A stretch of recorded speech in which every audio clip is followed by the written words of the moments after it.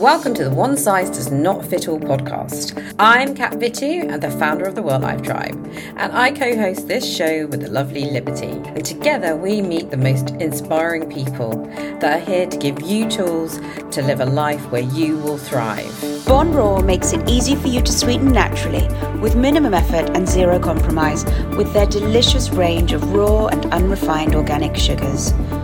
Bon Raw is better for you and the planet. Find Bon Raw's silver birch, panela and coconut blossom at Waitrose.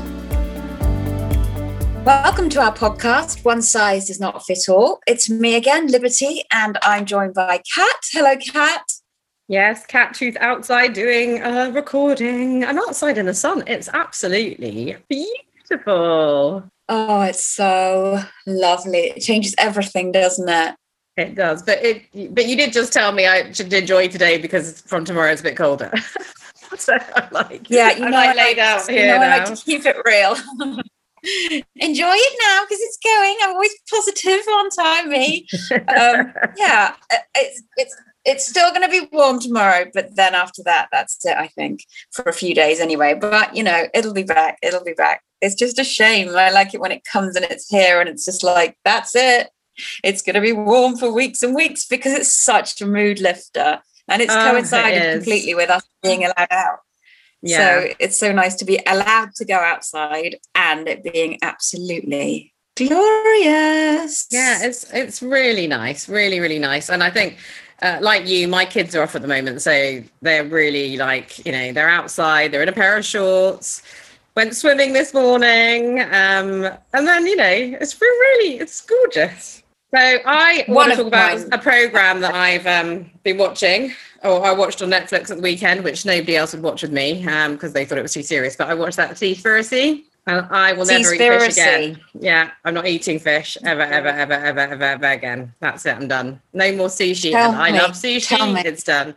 It is one of, you know, I am into all of the cowspiracy and this spiracy and, you know, but this one it blew my mind actually. And it was interesting actually, because I hadn't even read about it, but I grabbed a moment by myself on Sunday and I was like, oh, I can pick what I want. This is genius. So like everybody was out, picked on Netflix and it came up and I was like, what's this about? And I do love this kind of thing, but it's all about,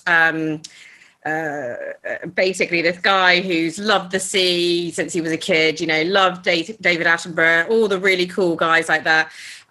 But wanted to know a bit more about the plastic mission and, you know, what's going on with our seas, why are they in such a terrible mess? And the thing about it, he went sort of deeper and deeper into the research of it, and it is harrowing. It is so sad what actually we do not know about what's going on in the world. It ranges from things like mostly to do with how they fish, you know, the size of the net. I mean, when you see it, it's absolutely crazy, but it was... it shows you that why the oceans need whales and dolphins, but actually they're getting killed all the time. You know, places like Japan aren't supposed to be killing whales, but they're doing it under the radar, you know, and in Denmark they do it also. You know, it's just different. It's just mind-blowing what we don't know, I think. And I didn't even think about it. And actually people who were talking about it were saying like fish... you know, people are often going around saying that fish don't have any feelings. Well, actually, they're one of the most creatures that have the most feelings. And actually, when you watch it, you see how barbaric it is that they're treated. And it's not just small fish. It is sharks. It is everything. They were showing sharks for shark fin soup and all that. And they were saying, you know, it's quite bad because it's $1 billion industry, fishing. You know, it literally is. And the emptiness of the seas that are happening. It sounds really down, but it is, because we shouldn't be doing it. People go, I can't watch that, it's too depressing. Yeah. You have to watch it to know what's going on in this world, quite frankly. And it's there is an understanding, but we just don't need to be so greedy. And we're so greedy that we're taking everything away from the ocean. And they were talking about tuna, actually. I think I said tuna, and for every 7 tunas that they were fishing in off China-Japan way, it was something like 45 dolphins get killed each time they do this, and that's a huge number. And I think they were saying whales and dolphins, around 30,000 an hour are killed across the world. You know, and it's all to do really with fishing. And the interesting fact was they were saying, but it's the plastics that are killing the ocean. Yes, the plastics are obviously there, but it turns out that it was something like 0.03% are straws are rather than everybody thinking it was all plastic straws, which actually, when you think about it, it's like, how many of us actually do use plastic straws at home? Not really that many. I don't go to that many people's houses and they use plastic straws, but that's the pictures that you're led to believe when they talk about sustainability. And basically what he was proving is that there is no sustainability in fishing. And he went to all the offices where you see all of that, you know, and I'm very passionate about this program because it really struck a chord in me. And I just thought, I just wouldn't have looked at it. And I don't think I really had a care for fish until this program, until you put them all in the same boat and realize that whether a fish is that big or whether it's that big, they all count for the same. And it's barbaric. And what they showed in Denmark, in the place there, but it's like a tradition that they whale hunt. They literally get all the boats and they know when they're coming in and they go around and they surround them. And then basically the next thing, they're all just getting in the water and they're slaughtering them, slitting their throats. And these are whales with babies in their tums and everything. And all they see is all the people just jumping in. God. And I was just like, how is this a tradition? I don't get it, you know, I don't get it. But they were justifying it by saying that they don't go fishing for small fish all the time. They just do this once or twice a year. And that's how they justify it. But Denmark doesn't have to do that though, you know. But why would anyone have to do that? Why would they? But basically they were saying the only way we can stop it. They were also showing fishing boats in Asia of like connected to slavery, basically. And basically people were being thrown off the sides. Right. 12-year-old boys, you know, who were going to work on these boats. It was so hideous. I just can't get away from watching it, actually. And it isn't a nice watch, but it is an interesting watch. And I just think we can't just neglect these things. If we don't do our part to try and help the planet, we can easily, everybody can go, I don't want to watch it because of this, but you just have to know what's going on. Have the information, then make a choice. And I feel very strongly about it, as you can tell. I'm glad. It's good. This is the reaction we need. I saw a trailer that basically said, we're killing the sea. And if we do kill the sea, we all die anyway. We can't exist one without the other. We need to leave it alone because it needs to try and be restored, because we're just basically killing everything in it. And once we kill everything in the sea, then we all die as well. And I was like, Jesus, that is dark. It is. And it was showing all those labels for the associations. What was it called? MS? Marine Life Association, whatever it is called. And they were trying to question it. I mean, he's videoing it, trying to interview them, going, so can you talk to us about the nets in the sea? And the nets are literally the size of an ocean. And so when they swoop things, they swoop millions of fish up all at the same time. There will be no fish left. You know, it's so upsetting how barbaric humans can be, and that is the reality of the situation. When you honestly, I was like stomping around the house, really like, we are never eating fish again, don't touch that. And the kids were like, we're never having a sushi. I was like, no, we are never having a sushi. Well, you can have vegetable sushi, that's it. Avocados, and this is good. And I will not eat one. I'm going to watch it. You can get omegas from other things. That's big for you. Look, walnuts. That's big. That is walnut sushi. Yum. You've got to watch it, though. You're a big sushi lover. I am a big sushi lover, but I am prepared to stop eating it now. I won't touch it. And it's like I've not given up meat or anything, but this I feel very strongly about. Okay, and a lot of people have lost their lives trying to raise awareness to it as well. A lot of the activists have lost because it's corrupt. It's corrupt. So a lot of people have. So this program's going to really wake people up. And it's a world of scarcity and corruption, the whole thing. It's awful. It's so sad. But the only way people can fight back is if they stop eating it. You know, it's up to the people what you decide to do. I know our lives, but we cannot destroy this planet. It cannot be down to the human race. It would be extremely sad because it's given us so much. I just think it's really sad. Mm-hmm. Okay, I'm over. What else have you done this week? If you see, like, well, I've got to go. Oh my God. I have been I've been out and about, which is quite nice. I kind of forgot that we were allowed out the house a bit more this week. Everyone was saying, oh, this was our last weekend in lockdown. And I thought, is it? James went and played tennis last night. I was like, oh, are you allowed? And he said, yeah, everything's opening back up. Off I go. And I went for a nice walk today with Maggie. Maggie was allowed to take a friend. So we walked with a friend and our dogs. And it sort of felt normal. But because of the nice weather, it's like extra normal because everyone is out. Everyone is about. It's almost like there's been no kind of gradual movement. Everybody's gone from we're all in, and now we're all out. It's sunny, it's summer. It's almost like a holiday. It's like a holiday mode. My son is like some kind of Gollum creature who never leaves the house, being a preteen kind of phone addicted pain in the butt. But he was like, oh, I forced him to come out. He was like, oh, it's like it feels like holiday. Oh, I don't like hot weather. Oh, why is everyone out? What's going on? Where's everyone going? It's very weird. It's so weird, in fact, that it sort of ties in with what we're talking about today, which is the fact that we're being sort of going from one extreme to the other, especially based on what we've seen out there. Your kids have been out and about and said that it's pretty weird how everybody's just jamming up the place very closely. Well, today they went down to the big pond and it was absolutely chaotic to the point where they came back because even they were like, that was too close, mummy. And, you know, usually it's me who says that, but they were like, it was too close. Everybody was too next to each other. We couldn't find a spot to sit on. And I was like, yeah, just come back to the garden. It's not worth that, really. So, yeah. Well, we've got a lovely guest with us today by the name of, I love this name. We've got Annelle Grizel with us today. Annelle Grizel. And Annelle is an occupational therapist, and we were having a little chat with Annelle before we came on air, and we were talking about how interesting it will be making this transition from being locked in Gollum style to going to ta-da, we're back, the sun is shining and we have to start talking to each other again, and it's not going to be as easy as we maybe think it's going to be. Welcome, Annelle.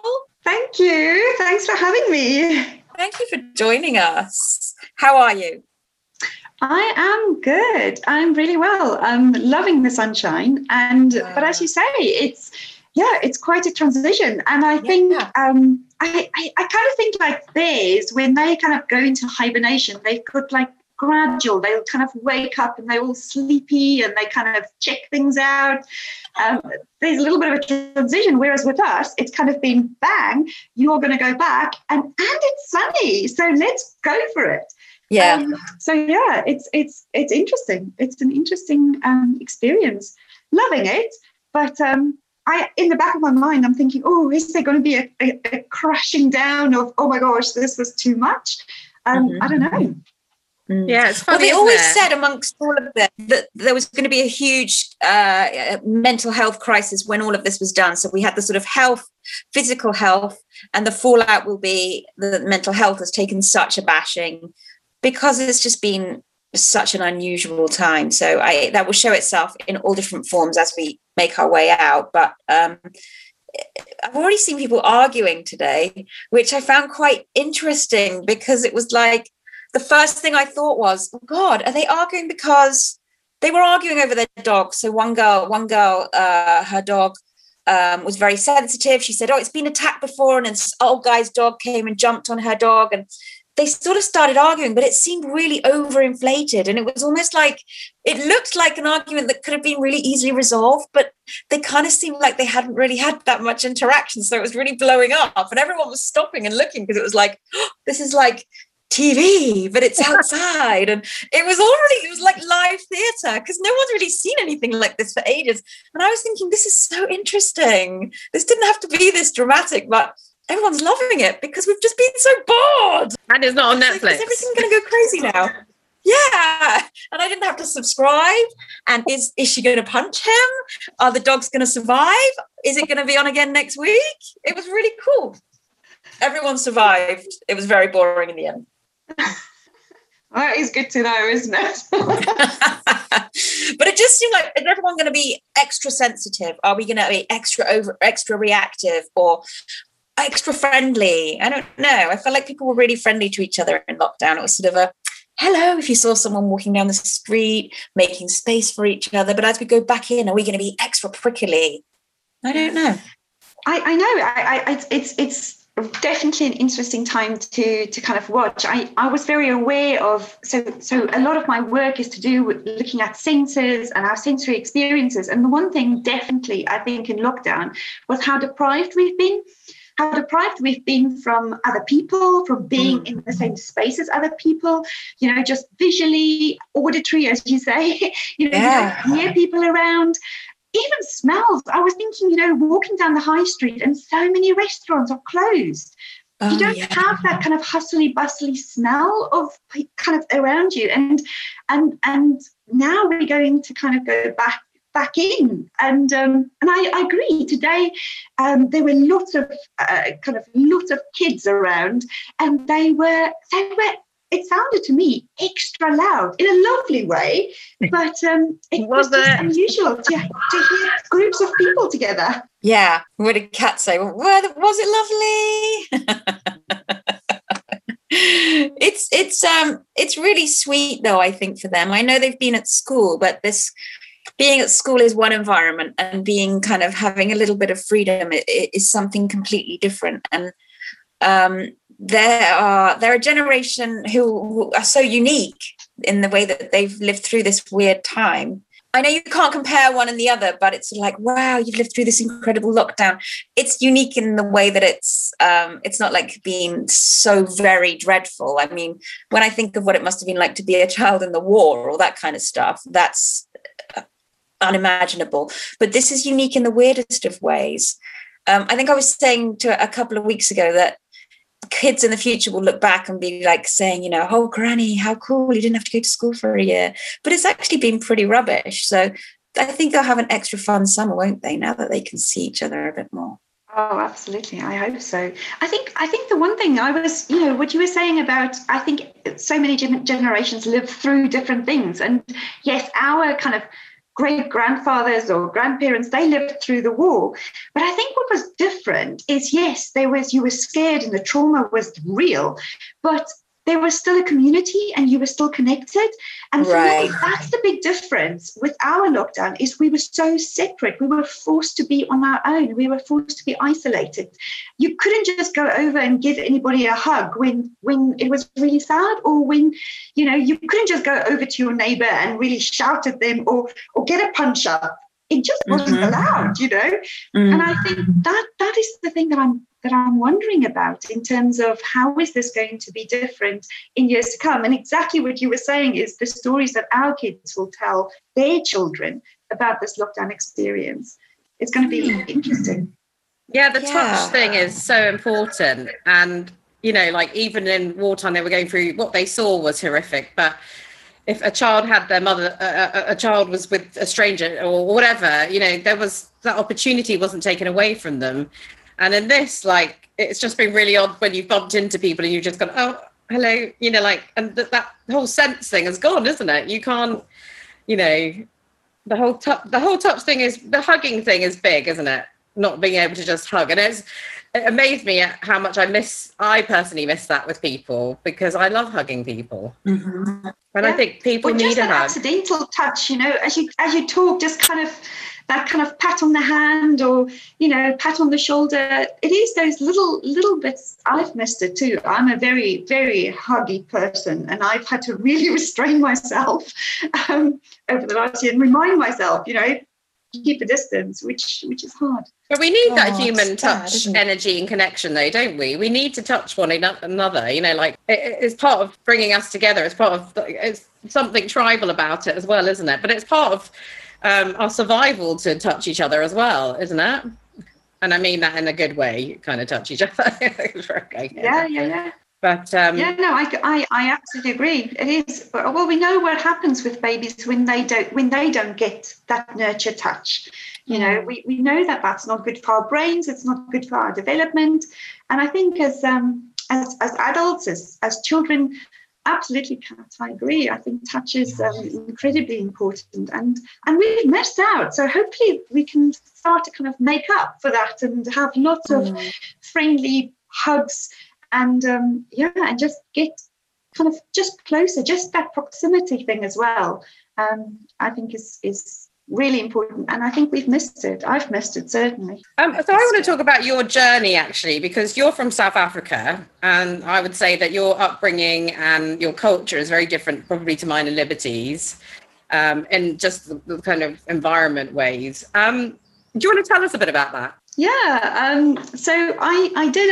I was born in South Africa and went to school there, went to university, and I was in my early 20s when we came to the UK. So my formative years were very much in South Africa, and I was 22. So if just put the timeline, and then people can work out my age. But I very much grew up during the height of apartheid. So that was interesting as well. You know, talking about segregation and dividing people, and as a child, I guess I was pretty oblivious to that, which wasn't great.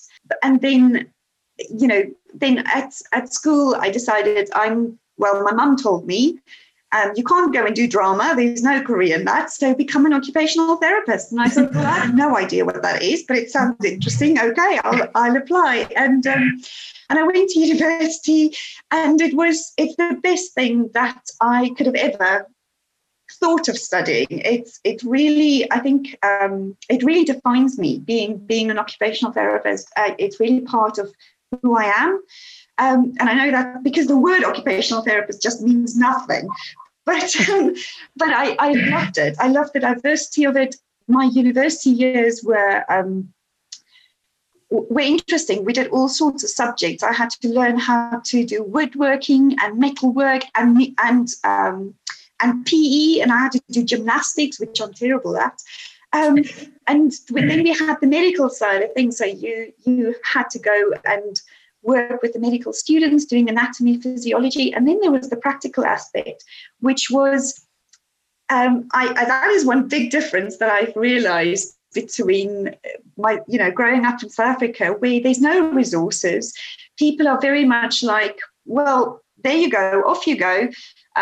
You've got a placement in the sticks, no mobile phones, and off you go. And you just had to kind of find your way. And through that, I think you learn to be resilient, you learn to be very self-reliant, you learn to be kind of make a plan. You learn to kind of think on your feet, which I think is a privilege. There was a hard times. I've often kind of I have encountered riots. I've been stalked by some mentally imbalanced kind of people who were not very well. But you always have that connection, of your fellow students that you could kind of go back to. And I think, so you do learn about trauma, I guess, in one way or another. But you kind of, it's just part of your daily what you do.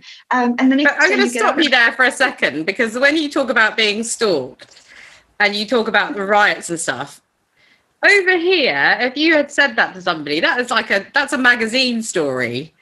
That's a huge thing. That's a huge debate on TV. It's not in the UK. Like riots and stalking and being attacked. I know they were part of your first year, but in the UK they're deemed as quite big. But in South Africa, you were saying it's sort of different, isn't it? Yes, it is. I guess not in a good way, but it does become, yes. So my first year as a trained occupational therapist, so my first paid job was I worked in South Africa. There were still very much institutions where people would go if you had learning disabilities or if you kind of were mentally unwell. There was these massive big hospital institutions, almost prison-like. And my first job I was working with limb disability team, and we had 500, we called them patients at the time, so they were 500 patients. And I was the only occupational therapist working there, and the age range was really from little kids all the way up to 80, 90-year-old older people, and they lived in a ward, so they had no privacy. It was just beds stacked alongside each other, and yes, so my job was really it was hard to kind of define what I was supposed to do. So you kind of make it up as you go along. But yes, it was a turbulent time. It was just before apartheid finished, so there were a lot of riots, and it wasn't unusual to have kind of the staff. So that there was.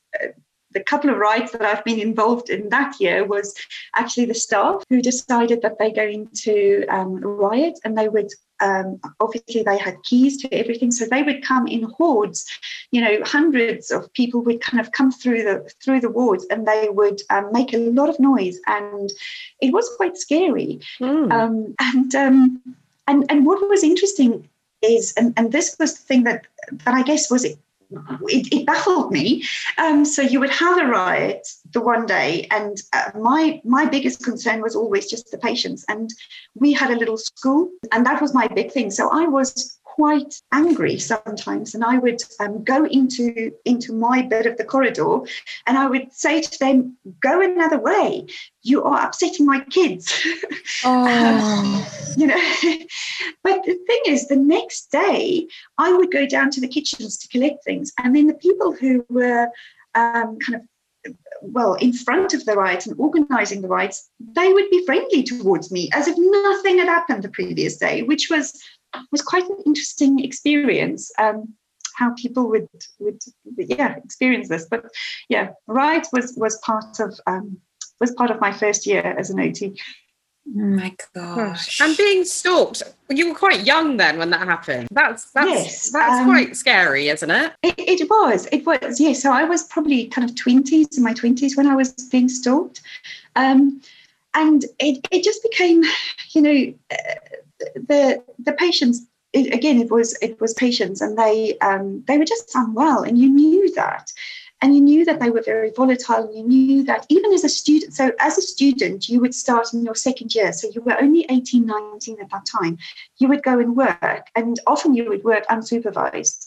So there wouldn't be another therapist. You would be in the community on your own, and you had to kind of make it up as you go along. So I guess that kind of prepared you that anything can happen at any time. But yes, the stalking was hard. It was really hard on two levels.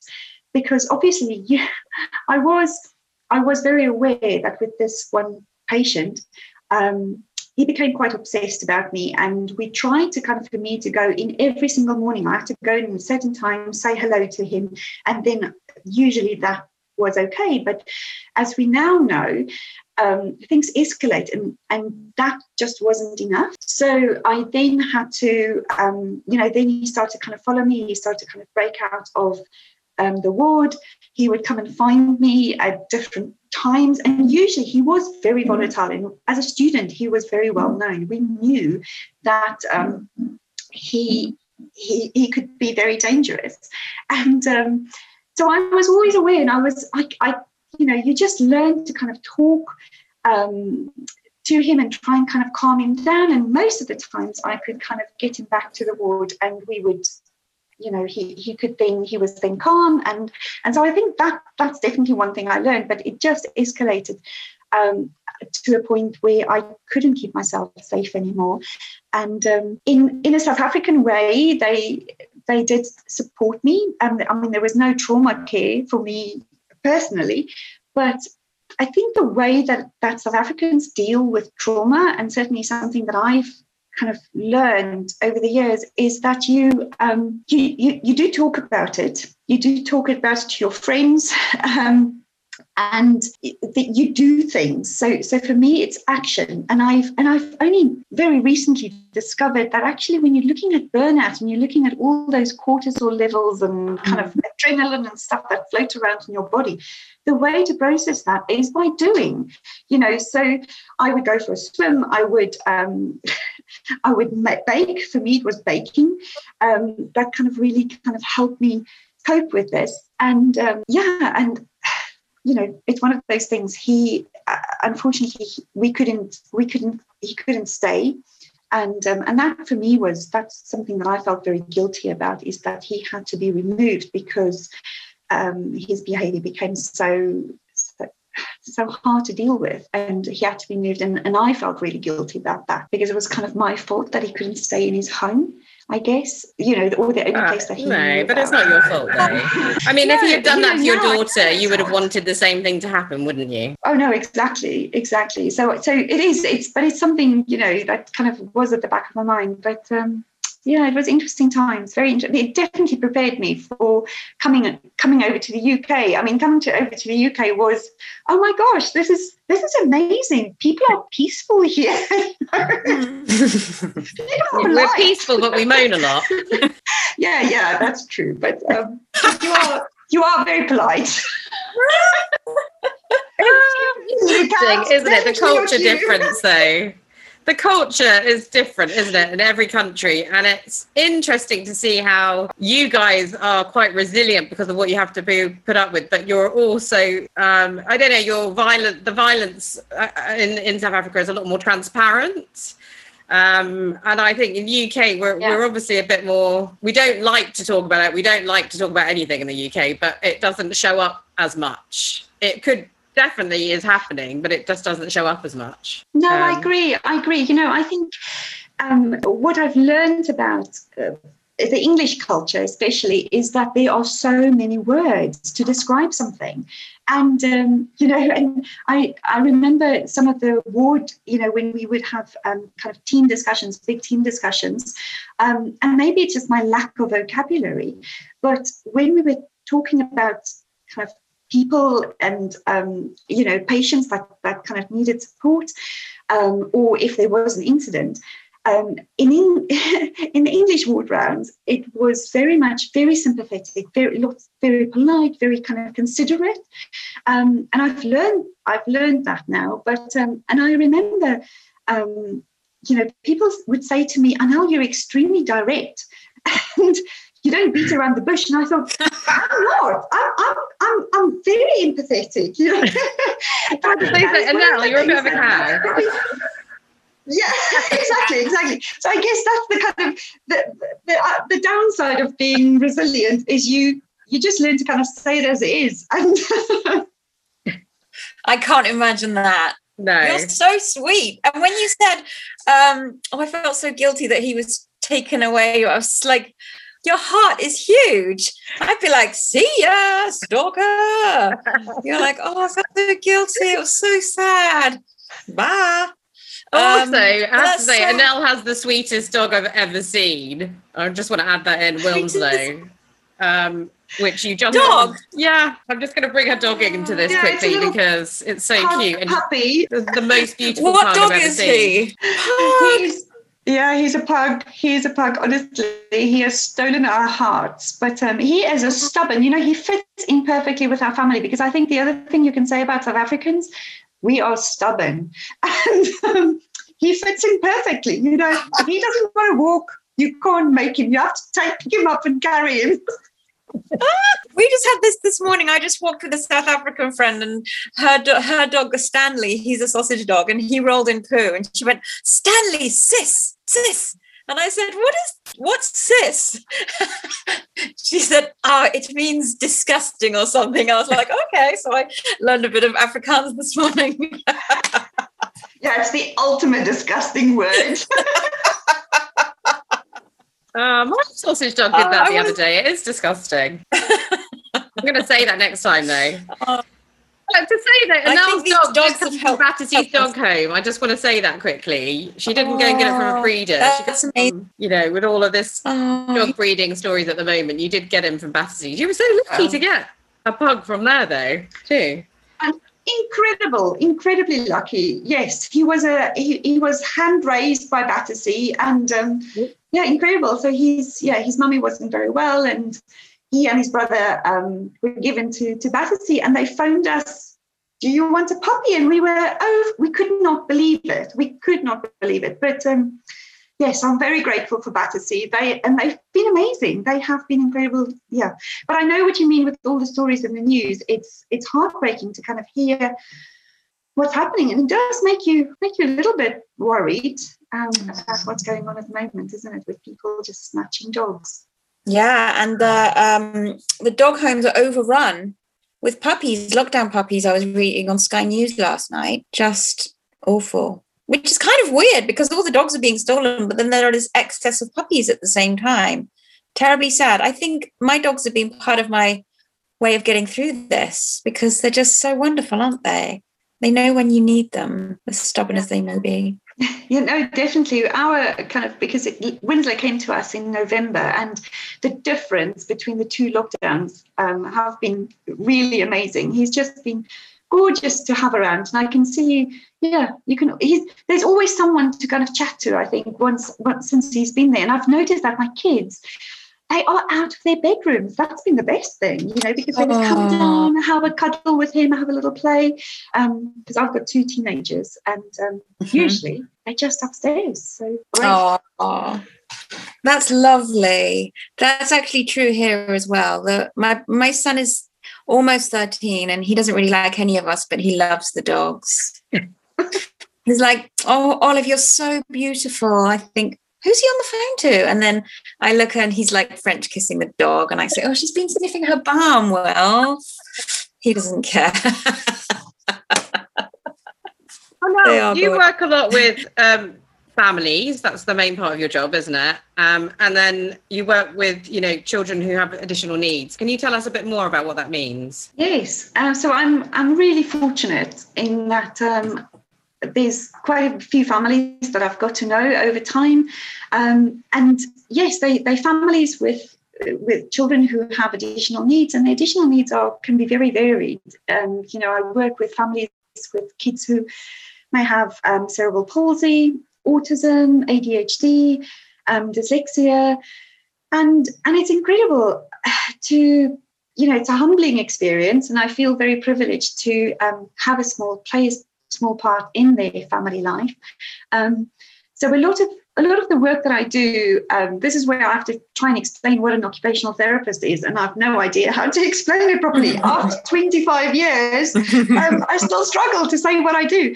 I think essentially I play, especially with the younger kids, and we use play as a medium to look at to help children develop their motor skills and some of the way that they process sensory information. So, when I say sensory information, it's that sense of how we feel about what's happening around us, because for some of us, it can be really overwhelming. And especially if we think about, kids with additional needs, it's hard sometimes for them to process where their bodies are in space, how they move, and that can be terrifying. And some of them can be very touch sensitive.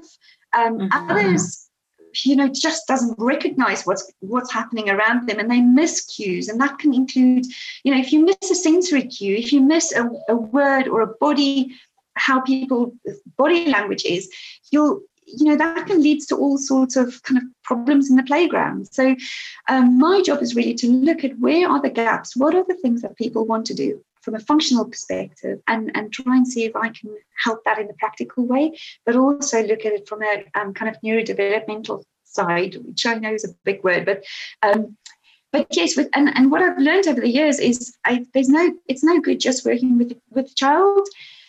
You have to really think about the family dynamics and how the family fits in, and that's been a revelation to me, and it's been such a big privilege to learn about the family members and the parents, and help them, to have that connection. Because for me, it's all about connection, and how building confidence and building resilience. I think if you can do those 3 things, you can take on the world. And that's my main aim in life, is to kind of see how, if I can support families and empower them. Really. I really enjoyed, obviously, before we did this, I actually went on to Google and I looked up what is an occupational therapist. And I thought it was what I had in my mind, but it sounds such an appealing job in terms of the field that you're in, because of that sort of variety and the fact that you can find yourself in it could be anything, you know, from being in a ball pit to being in your pajamas doing assessments. That variety is so interesting, whilst all at the same time being involved with the most interesting thing, which is the human brain and how we're perceiving things and how we're my daughter is dyslexic. Well, she goes to a dyslexic school, but still she's 9, but it's still not 100% what it may be that is causing her to struggle with education. She absolutely loves her school and has just had the most brilliant year, her first year there. But one of the things that she had lots of assessments and so on, and had an occupational therapist. And one of the things they found that she finds very confusing is sequencing and language of sequencing. And I kind of I knew about this, and I knew she was really worried about time and all that kind of stuff. But it wasn't until the other day, really sadly, one of their teachers died at Christmas. And a lovely, lovely lady who used to help them do crafts and all that kind of stuff. And the other day they said, we're going to have her funeral and we don't want the kids to come in until midday. And can you keep them at home and then bring them in, and we'll have lunch with them and we'll talk about Mrs. Williams and everything that's happened. And we're doing they did all this lovely stuff. But Maggie was out of control all morning. And it wasn't until I stopped and thought about it, she was completely out of her routine. And once she was out of her routine, she had no idea what time it was. She was like, how many minutes and what's going to happen? And how are we going to, when we get there, will it look the same? And I was like, what's going on? And then I thought, she can't operate outside of this, what we've built, and she can't control it. And she was really struggling. We ended up putting all these stickers on the clock. I was like, we've got 3 hours to go. And it was a real insight into the kind of stuff that, not that you do, but, you know, helping people to live within their world and to operate in that way.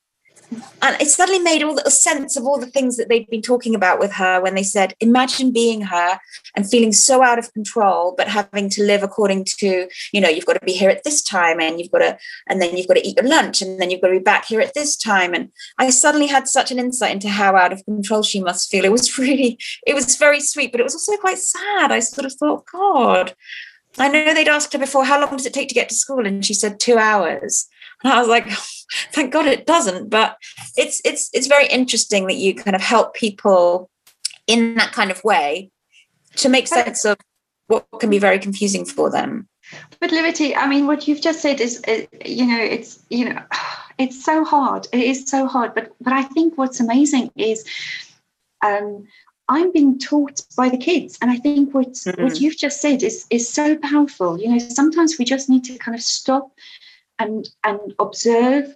And if we pause and you really look at your child, they will tell you, they will show you those difficulties. But I think, you know, to function in a world where the rules are sometimes so discrete and where the pressures are, and if your mind works slightly differently, it can be so confusing. And yeah, you're right. You know, I think as an occupational therapist, it's I often think I'm a jack of all trades and a master of very few. I don't believe you. but you also, it's so practical. You know, it's really just, it is really looking at the practicalities and trying to kind of just navigate that and facilitate it. But I love the stickers idea. The other thing that I found with time is to play songs. Is, you know, bath time is 3 songs. Oh yeah. And you have a whole playlist. So some of the families that I work with, we've got playlists for everything. Because it just helps to mark time. You know how, you know the song. Because time is, it's so abstract. You know, how do you measure time? a clock. Yeah, it's funny. When she was little, we used to talk about, there used to be a Peter Rabbit show. I think it went on for about 20 minutes. And James used to say, why do you keep saying that? She'd say, how many Peter Rabbits until we get to Granny's house and stuff like that.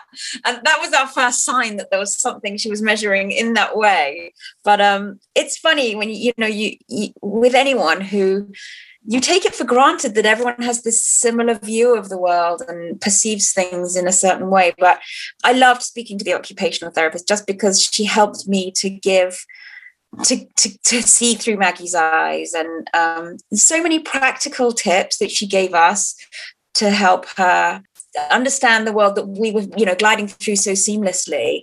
And it's just been very sweet and so much easier for us since we've had that perspective. So I know you do such important work, so incredibly grateful to people like you. I think it's a shame that so many people only find out about the kind of work that you do when they need you, when you just do such amazing stuff, and it must be rewarding. It's funny that you said that your mum said you're going to go and be an occupational therapist, and you absolutely love it. That's so interesting. It is. So my mum's a social worker, just to give context, and I definitely thought, I am not doing that.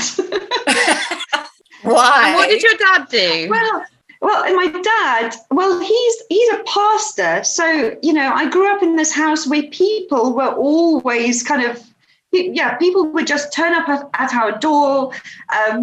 We were just in the community all the time. And the thing is, the good thing about growing up with a pastor as a dad and a mum as a social worker, I knew everybody's secrets. It made me incredibly nosy and I guess interested in people. But I did learn from a very early age, that whatever happens inside the doors, whatever I hear, it can't go anywhere. Right. But I guess, for me, I think it was just the fun bit about occupational therapy is the thing that really attracted me, and the thing that, not one day is the same. And I love learning about the brain, and so it is. It just fits every single bit. I didn't become an actress. That's the one thing I think. But I get to role play all day long. So yesterday, to give you an example, I was in a little assessment where I saw this little boy. And honestly, we were playing banker. I was a sheriff. Then we were policemen, and he kind of shackled me. I was a prisoner. So, every day brings something different. Oh, that's so sweet. And do you think your mum saw that this was the role that you would be great in?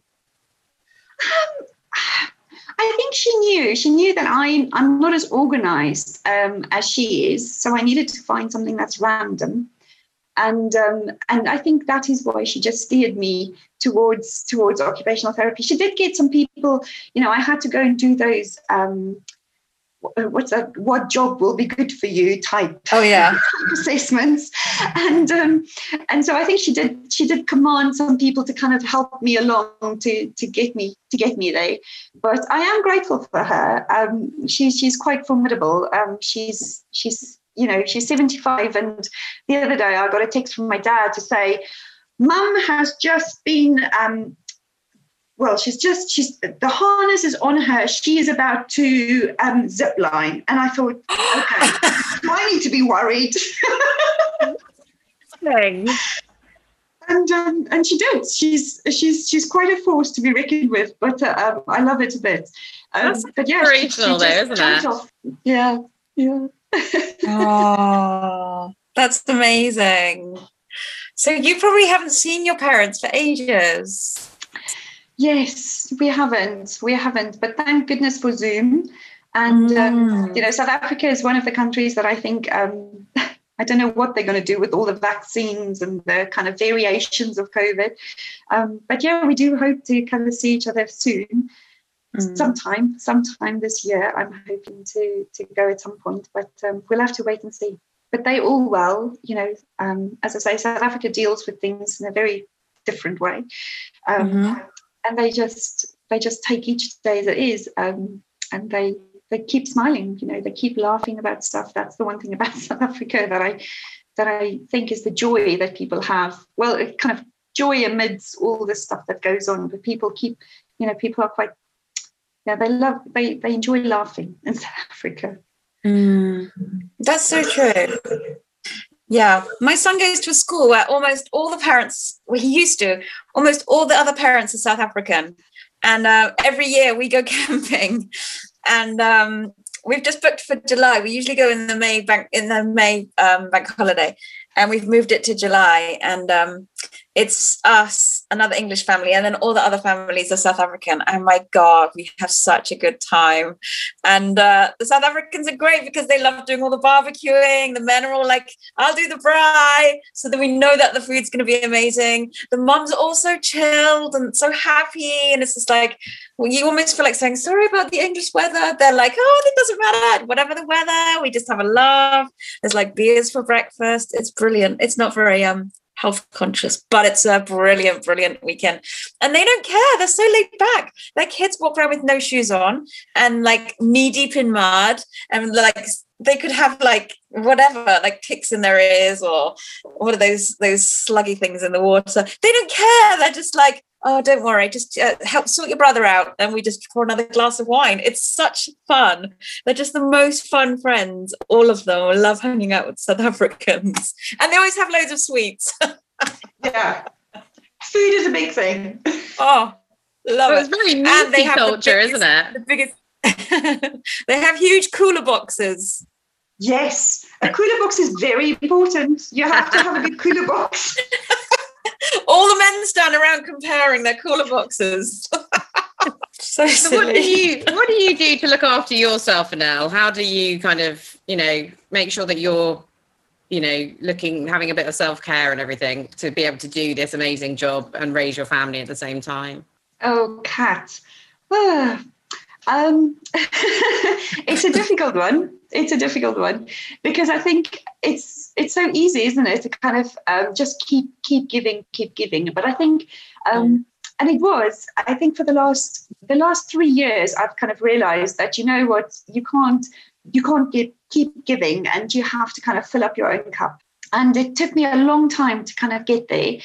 So I love baking. I love cooking, actually. So cooking time in the evening. So 5:00 for me, it's a Radio 2, Sarah Cox, and then I'll cook. And that is the time that I kind of just kind of process the day. And the kids can come in, and it's that for me is my time. Is I'm there in the kitchen and I'm cooking, so I'm doing things. And it took me a long time to realize that, to relax, it doesn't have to be that you have to kind of lie down on the sofa. I love that too. For me, my ultimate is when I can be quiet and have a magazine and read it from cover to cover. I love that. And I think the kids have learned that too. And it really takes me back, because my mum used to do that on a Sunday afternoon, that we knew we could not go and bother her because she would have her magazine, and you didn't dare bother her. So reading a magazine, being quiet is one way for me to relax. Cooking is another thing. And then I guess I'm one of these, I don't know, introvert out kind of extrovert people. I love connecting with people, and if I don't feel it, but I also recharge on my own.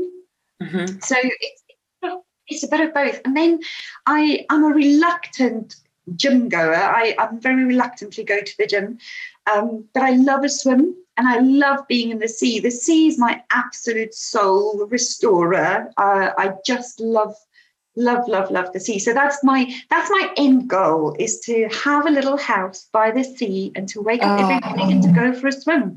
I'd love that. That would be my ultimate self-care. Oh, that sounds gorgeous. You need to watch Seaspiracy. Yeah, then you'll have a nice round like I do. Campaign vote with cats. Yeah, you too. You will. Mark my words, the both of you will be feeling it when you watch that program. It's interesting though, because Kat, cooking is one of your therapies, isn't it? Yeah. I remember that time I came around and you were super stressed out. You were like, let me just cook a curry. And then you were like, I'm fine. I've solved it. Yeah. I have my mother-in-law with me at the moment, so I'm doing an awful lot of cooking. I whipped out 10 dishes today. I'm kidding. I'm not kidding. Oh, that's another conversation for another day. Yes. No, I love cooking though, because I genuinely am passionate about it. But I do love it. Like, I mean, Annelle and I have talked about this before. I'm waiting for Annelle to come for a swim with me, actually. I know we don't have the sea, but, she's promised this for me for a while now, and it hasn't happened yet. Next week. Yeah, to be fair, I've only been doing it for like the last few weeks. I haven't been doing it that long, but it's fun. You love it already though, don't you? Well, Annelle sent me a message to say, are you part of farts? And I was like, goodness, no. British, what are you talking about? Farts. Yeah, bit of an unfortunate name.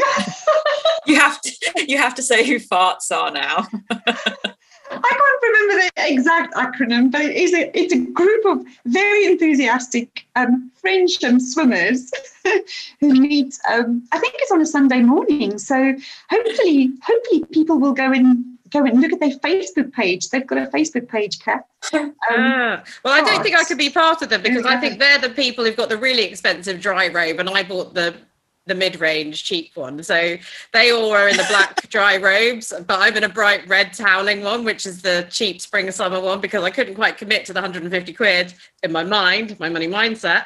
And so I was like, oh, not yet. I'm going to have to see if I like this first before I invest in a proper dry robe.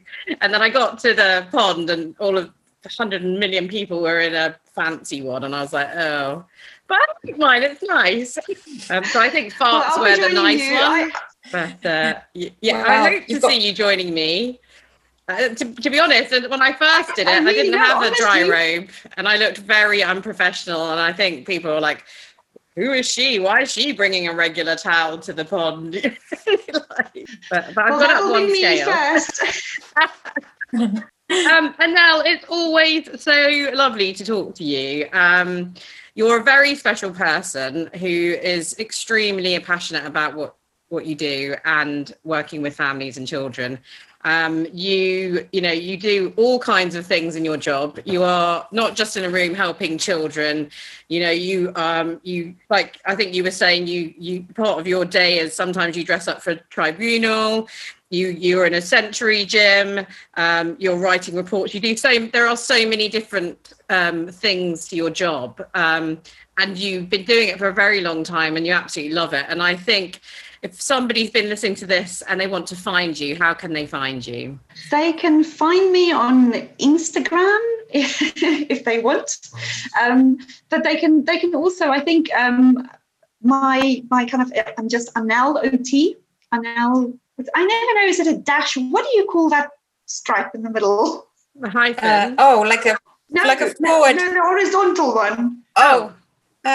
But that one. So I'm now horizontal stripe OT. I think if you Google that, I do come up. There's not many Annelles out there. So, but yeah, no, it'd be lovely if people want to kind of connect with me. I'm really happy to just give advice as much as I can, because I think it's so important, and sometimes it's just one little piece that can kind of make a big difference. So yes. People are welcome to email me, send me a message, and I'd love to connect with people. And thank you so much for today. I've really loved this discussion. Oh, thank you. So lovely to speak to you. Yeah, thank you. And thank you for coming on. We've really appreciated it. I loved it, and I'll see you at the swimming, Kat. Yeah, and I want to meet Winslow. Bring him. Cool. Thank you so much. Oh, thank you. Thank you for joining us, Annelle, Grizel. Thank you. See you soon. Bye. Bye.